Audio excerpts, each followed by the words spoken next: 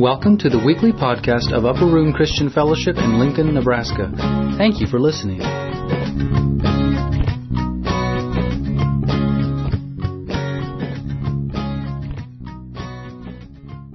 So much uncertainty this new year. Many people are kind of looking quite frightful, confused, not knowing exactly which way to turn.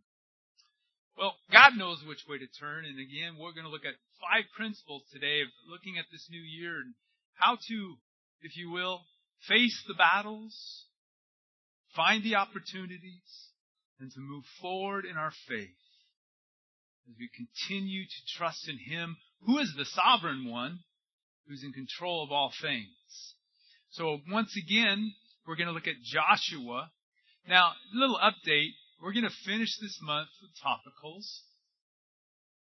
And then the beginning of February, there'll be one last topical. But again, we should be into our regular schedule with the Sunday school at that time.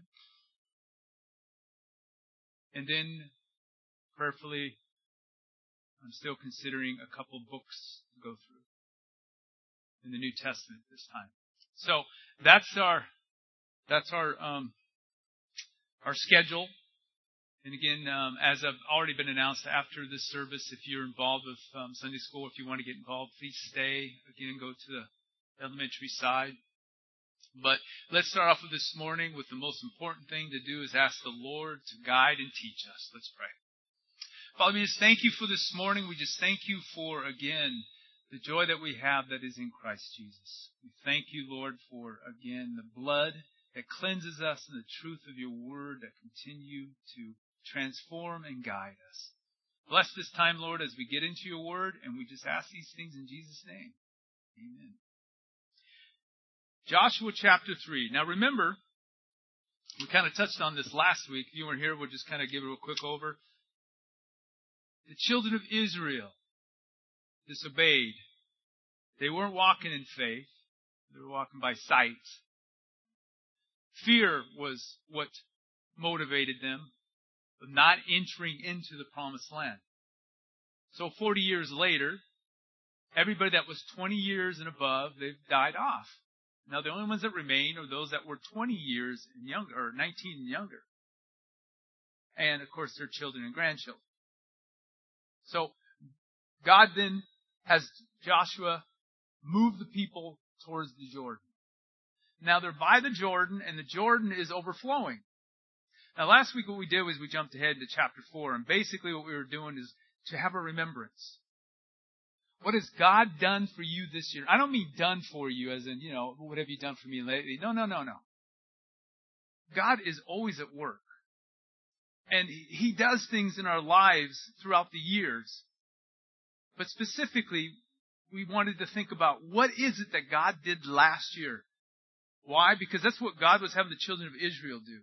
Is that as they crossed the Jordan on dry land, because He parts the Jordan, He had them take stones, one from each tribe, take a stone. And what they did was they took it to Gilgal, which was 8 miles away, and they stacked and made a monument. Why? Remember what God has done. As you're facing your battles, remember what God has done. And that's what we encouraged each other to do. And if you weren't here, I encourage you to think what God has done. Supply you with a job, provision, maybe an answer to prayer and something else. Remember, God is always at work, and faith is built upon what? What we see? No. In Him. It's in Him. And it's always to remember the things that God does. So we go forward in faith. That what God has done before, He can do again. And so as we're facing our tomorrows, as we're facing this new year, again, it's to remember what God has done, but it's to go forward now. Trusting that God will provide, He'll guide, He'll protect, He'll reveal, He'll answer. So, now what is it? There's 5 things I want you to look at. As the children of Israel now are coming to the Jordan River, there's 5 things that they're going to be actually implied that they do. And it's for us too. As they face their battles, we too can do this. If you're in Joshua now, chapter 3, let's start at verse 1. Then Joshua rose early in the morning and set out from the Acacia grove and came to the Jordan, he and all the children of Israel, and lodged there before they crossed over. So it was after 3 days that the officers went through the camp, and they commanded the people, saying, when you see the ark of the covenant of the Lord your God, and the priests and the Levites bearing it, then you shall set out from your place and go after it. Yet there shall be a space between you and it, about 2,000 cubits by measure, or 1,000 yards. Do not come near it, but you may know the way by which you must go, for you have not passed this way before. And Joshua said to the people, sanctify yourselves, for tomorrow the Lord will do wonders among you. Stop. Notice the very first thing they said to them. Look at verse 3. Verse 3. And they commanded the people, saying, when you see the ark of the covenant of the Lord your God, when you see them moving. So what do you think the thing that they were doing? They were watching. They were alert. They were commanded, God's going to move. When He moves, you move. Now, God is always at work. Jesus says, my Father's at work and I'm at work. We're always working. And the scriptures in the Old Testament tells that God never slumbers nor sleeps. God then is always at work in our lives. There's never a moment that God says, Caleb, you're on your own for a little bit here. I got to work on Kevin. Kevin is always Kevin. But I'm sorry, guys. It's like the guy that always gets in trouble. It's Kevin. I always mess with Kevin. But that's not the way God is. Because honestly, we all need help all the time, constantly, don't we? You're always in the forefront of God's mind and heart. David tells us, if I were to number the times that you think, they're endless. Your thoughts towards me. It's sand in the seas. It's the same with you. Rest in that for a second. God's thinking about you even at this moment. Now He's thinking about you. Now He's thinking about you. Now He's thinking about you again. How can He do that? He's God. So it's understanding that God is always moving. God is always working. Even when we think He's not, He's at work. So are you ready? Are you watching? Are saying, Lord, I want to be able to watch you this year and be ready. Because you're always at work. Every day you're working. Every moment you're working. Help me rest in your work, but help me be alert to your work. But notice the second thing. What were they commanded to do? Go after it. That's aggressive. So how do we assimilate that in our own lives? It's a very simple thing. Jesus commands each of us, come follow me. When, Lord? Daily. Deny yourself, take up your cross daily, and follow me. Be on alert, I'm moving. I'm always moving. Are you ready? Let's go. Stop thinking about what you want to do, what you need to do, what you can't do, and do as I ask. Follow me. It's always, again, something that should encourage each of us that Jesus chose 12 disciples. And at least 10 of them were uneducated men. These were not men that you start an organization with. Jesus did. Why? Because He can take any knucklehead, including us, and move the world. Even Paul says that. Not many noble, not many wise, not many mighty. So again, it's not about the abilities we have, because remember something. He knows everything about us, so He knows the gifts He's given us and the abilities. Well, see, with God, nothing is impossible. possible. So Jesus looks at each of us. Are you ready? Let's go. Stop looking at yourself. Stop worrying about yourself. Stop saying how challenges you have mentally, spiritually, physically, whatever, and follow me. Watch, I'm ready. I'm moving, always moving. Are you ready? Then come on, let's go. Follow me. Now, a lot of times what we do is we have these excuses, and that's what happened with Jesus. Jesus said, follow me. And he said, Lord, let me first go and bury my Father. And Jesus said to him, let the dead bury their own dead. But you go and preach the kingdom of God. Now that seems kind of coarse. It's like, it's kind of mean. His dad's laying down there and, he wants him to just smell at the house and worms crawling out of him. It's kind of gross. Shouldn't he bury his dad first before he follows him? He's not dead, gang. Again, this is wording in basically the Hebrew language of understanding or culture, is that to bury someone was to wait till after he died. My dad's getting old. Let me wait till he dies. Then I'll have opportune time. But see, it's not just because, ties with his dad, but you have to understand that burying his dad means that I now get the inheritance. I'll be well. I'll be fine. Financially, I can follow you. See, it's always about us saying, well, Lord, I'll follow you, but in an opportune time. Right now, that's not, I got kids at home, Lord. No, that's not the Lord's asking you. And He's not asking you to leave your kids, so don't take this somewhere else. But He gave you the kids, and He's still telling you, follow me. Follow me with your kids. Teach your kids about me. And reveal me to them by how you follow me. So we're watching, we follow. Look at verse 4. Actually, it already said commanded. Verse 4. Yet there shall be space between you and at about 2,000 cubits, 1,000 yards, by measure. Do not come near, that you may know the way by which you must go, for you have not passed this way before. They're being given instructions. You have in your lap the instructions. Now, the question is, did children of Israel obey? Well, we're going to find out, yes, they did. So see, it's not just, again, watching, following, but it's obeying. See, it's opening the Word of God and saying, God, okay, I can't do this. Do you know that? You can't be a Christian and you can't do the Sermon on the Mount. Sorry. You can't sit there and take all the laws of God and obey them. Why? Because again, that's legalism. Okay? You with me? There's nothing you can do apart from yourself. But that's not the deal. You know what the deal is. The deal is you came to Christ. Why? Because of what He did on the cross. We are saved by grace, not by works.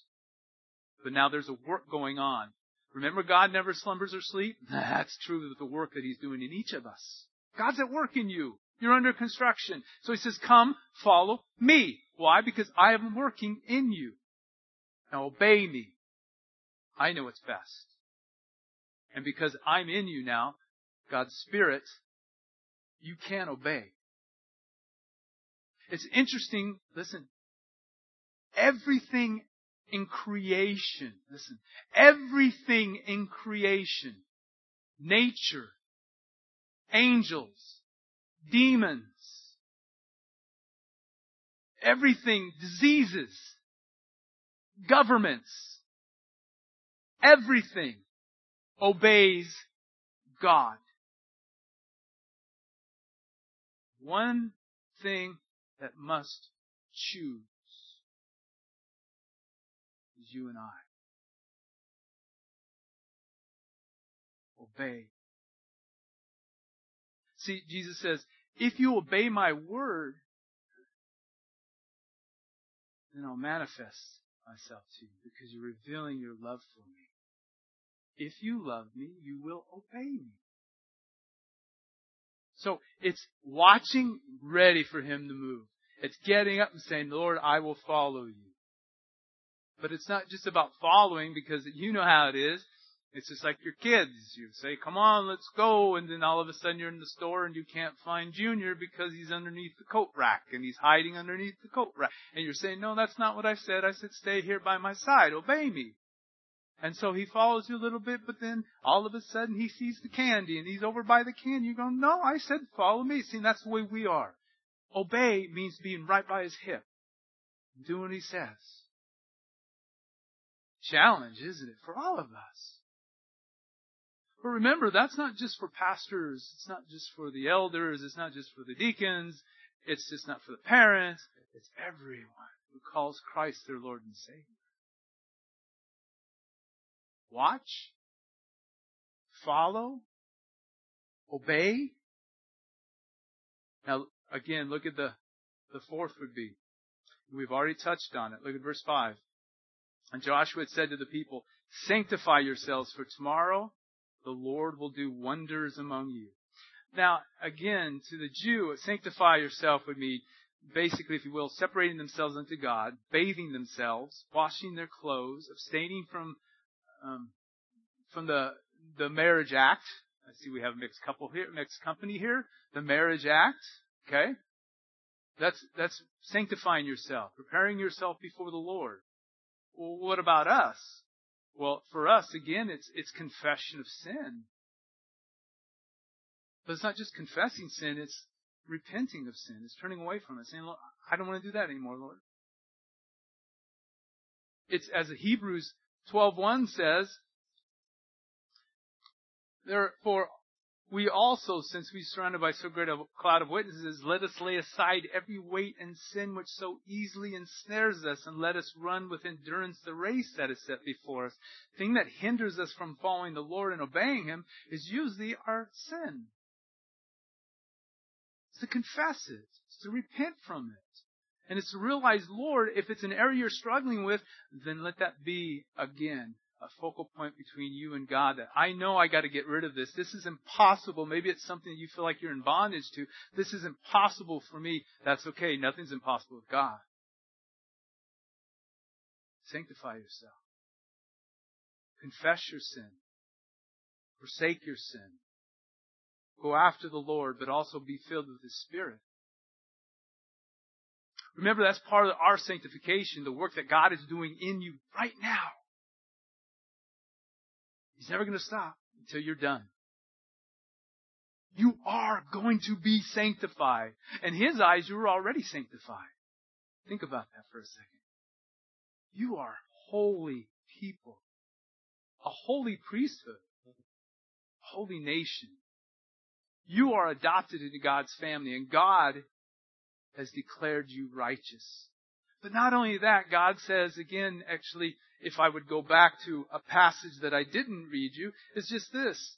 Jesus says, if anyone loves me, he will keep my word, and my Father will love him, and we will come to him and make our home with him. Well, our love was demonstrated by His love being demonstrated on the cross. So now we come humbly before Him, accepting His sacrifice for us. We give Him, impute our sin upon Him. When He rose again from the dead, He's now imputed His righteousness on us. You are righteous. You may not feel it. It's kind of like, if you will, if we could understand this, if we can get this through our hearts and minds, it's a very simple truth. I've come to a place that, again, a lot of times I'm not privy to watch a lot of sports live, so I'll usually watch the replay of it. But I'll tell you something, because I've learned something. I won't go through all the ups and downs of the emotions if I know they're going to lose. I only watch my teams when I know they won.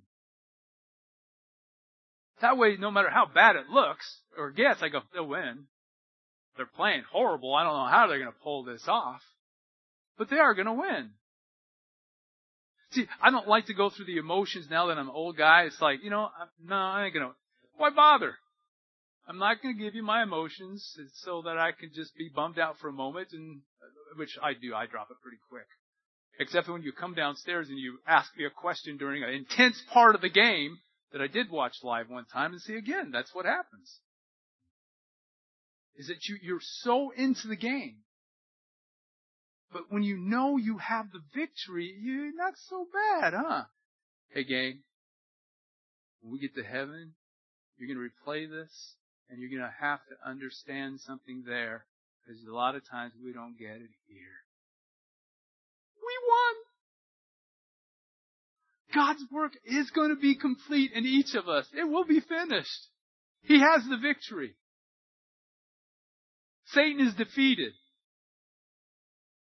Victory over death and sin. We win.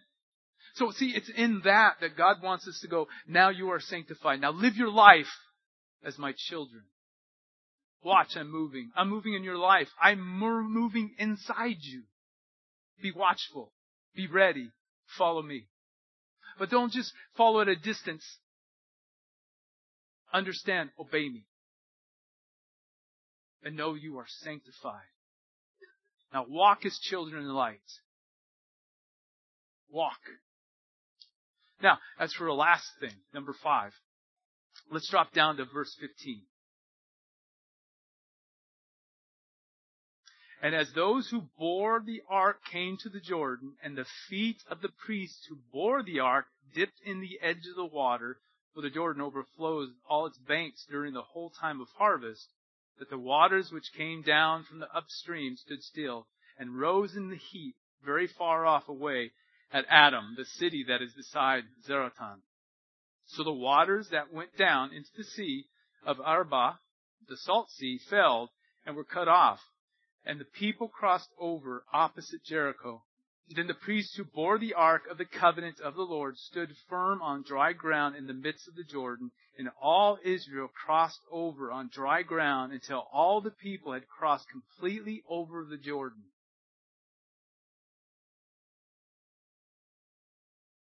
Look up. Jesus looks at each of us. Tells us, I'm moving. You ready? And let's go. Follow me. Do as I say. Do as I say, and everything will be right. No backsteps. See, we backslide when we disobey. Patient with us, He stands there and waits. It's okay. Understand something. You're sanctified. You don't need to stay in the mud anymore. In fact, I'm parting the obstacles in your way. Maybe not the way you think they should be. Maybe not the way you want them to be. The way they need to be. How many people of Israel went to that river and said, can we do something else? I mean, there's enough people here. Those priests are already in the water. Could we maybe just string a line across and then maybe from there start building a bridge? I'd feel a lot more comfortable building a bridge than walking across the Jordan on a bridge rather than through that. I mean, you're sitting there staring at the water. I don't know if I want to do that. No, see, again, it comes down to a simple truth. Faith means you have to step in.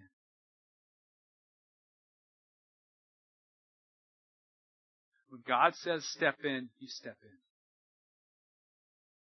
So many times we stay back because we want to make sure it's safe. And what's so sad about that is so many times we miss opportunities when Jesus was moving. Because we were scared. Remember Peter? I mean, think about it. Jesus is walking on the water.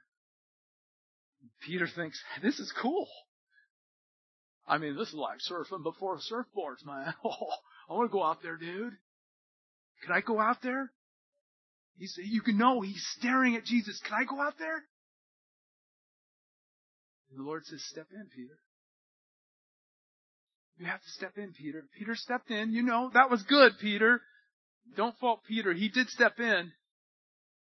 But what did Peter do wrong? Just like what we do wrong. What did he do? He started looking around. I can't do this. I don't have this ability. I'm not smart enough. I don't have the charismatic. I'm not an outward person. I'm an inward. I'm an introvert. I need my space. I need my walls.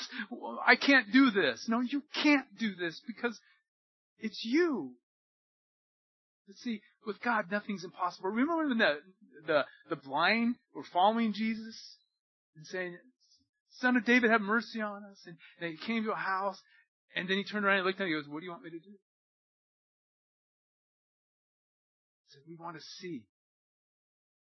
Do you? Do you believe I can do this?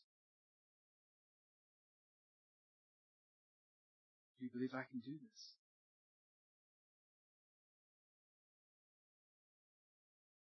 Do you believe? That's what he says to each of us. See, not only the great work that he's doing inside us, not only the Master walking before us and beside us, not only him walking above all our problems. Do you think Jesus ever looks at one of our problems and goes, oh my goodness, Mark, you're dead meat, buddy. You have no hope. Just give up, Mark. I can't believe it. I'm sorry, Mark. I was sleeping. I was worried about Kevin again. I missed you, Mark. No, never. Always on top of things. Always. Remember that work that he's doing inside each of us is sanctifying us, making us perfect. Because everything he does is perfect. Everything. God's going to move this year. You know what? He moved last year too. God's going to move tomorrow. But he moved yesterday. And he's going to move today. He's going to move in 5 minutes from now. No, he's moving right now.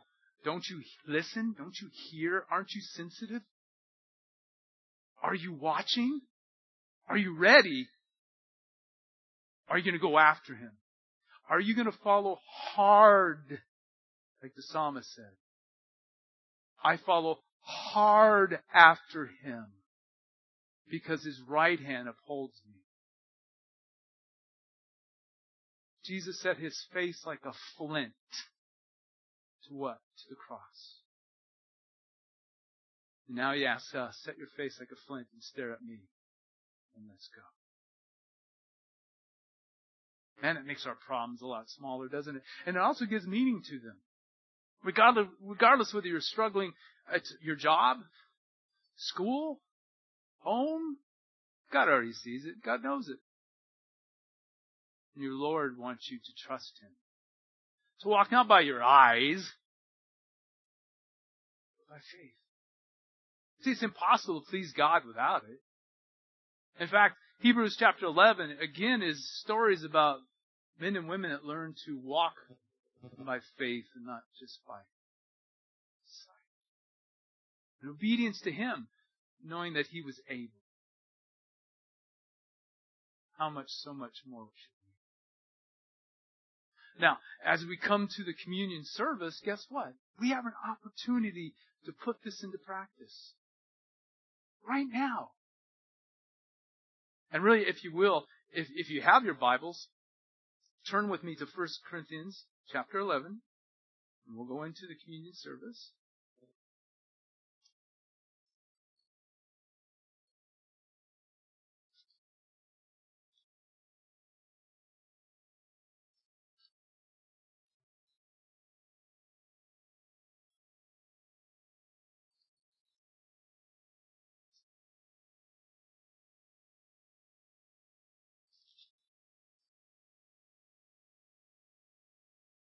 Look at verse 18, chapter 11 of Corinthians, 1 Corinthians. For first of all, when you come together as a church, I hear that there are divisions among you, and in parts, I believe it. For there must always be factions among you. Those who are approved may be recognized among you. Therefore, when you come together in one place, is it not to eat the Lord's Supper? Drop down now to verse 26.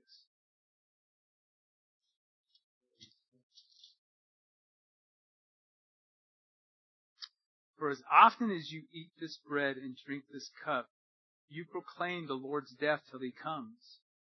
Therefore, whoever eats the bread or drinks this cup of the Lord in an unworthy manner will be guilty of blood, guilty of the body and blood of the Lord. But let a man examine himself, and so let him eat of the bread and drink of the cup. For he who eats and drinks in an unworthy manner eats and drinks judgment to himself, not discerning the Lord's body. Now, look up. See, what's important is as we come to the communion service is not only to understand everything that Christ has done, but also to come with a right heart attitude. It's the understanding of His sanctified work in all of our lives. So understanding this is to also understand the reason why He went on the cross is because of our sin.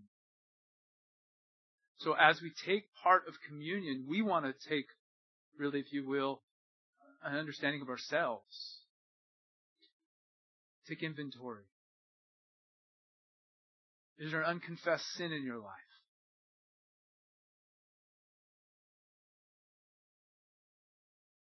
Is there somebody, brother or sister, you need to be reconciled?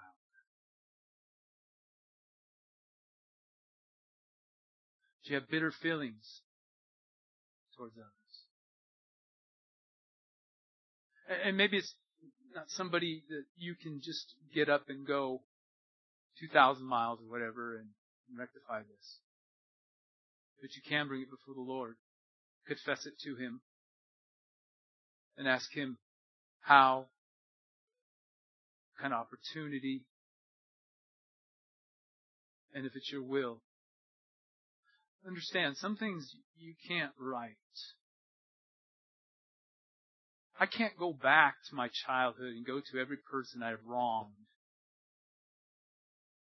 But there are certain people. And if you allow the Lord to bring them to remembrance, to your mind, and typically what I found is usually they're not too far back in the rooms of our minds. We already know. To confess it. To forgive. To seek to reconcile. And then to leave it and trust in the Lord's hands. See, that's a good platform as we're launching out into this new year. Is to start afresh. Start new. That's what I would encourage each of us as we come up and we start doing the communion service is think about that, your sin.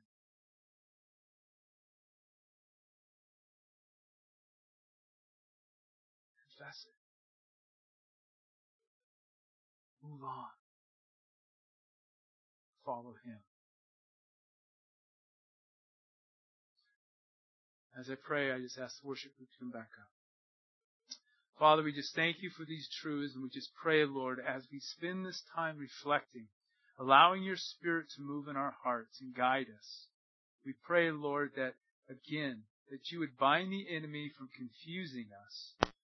Help us to hear Your voice and to understand the conviction of Your Spirit, but also the sanctification of Your blood. So, Lord, we just pray that You would bless this time as we come to Your table in remembrance of what You have done, and what You are doing, and what You are going to do. And it's in Jesus' name we pray, Father.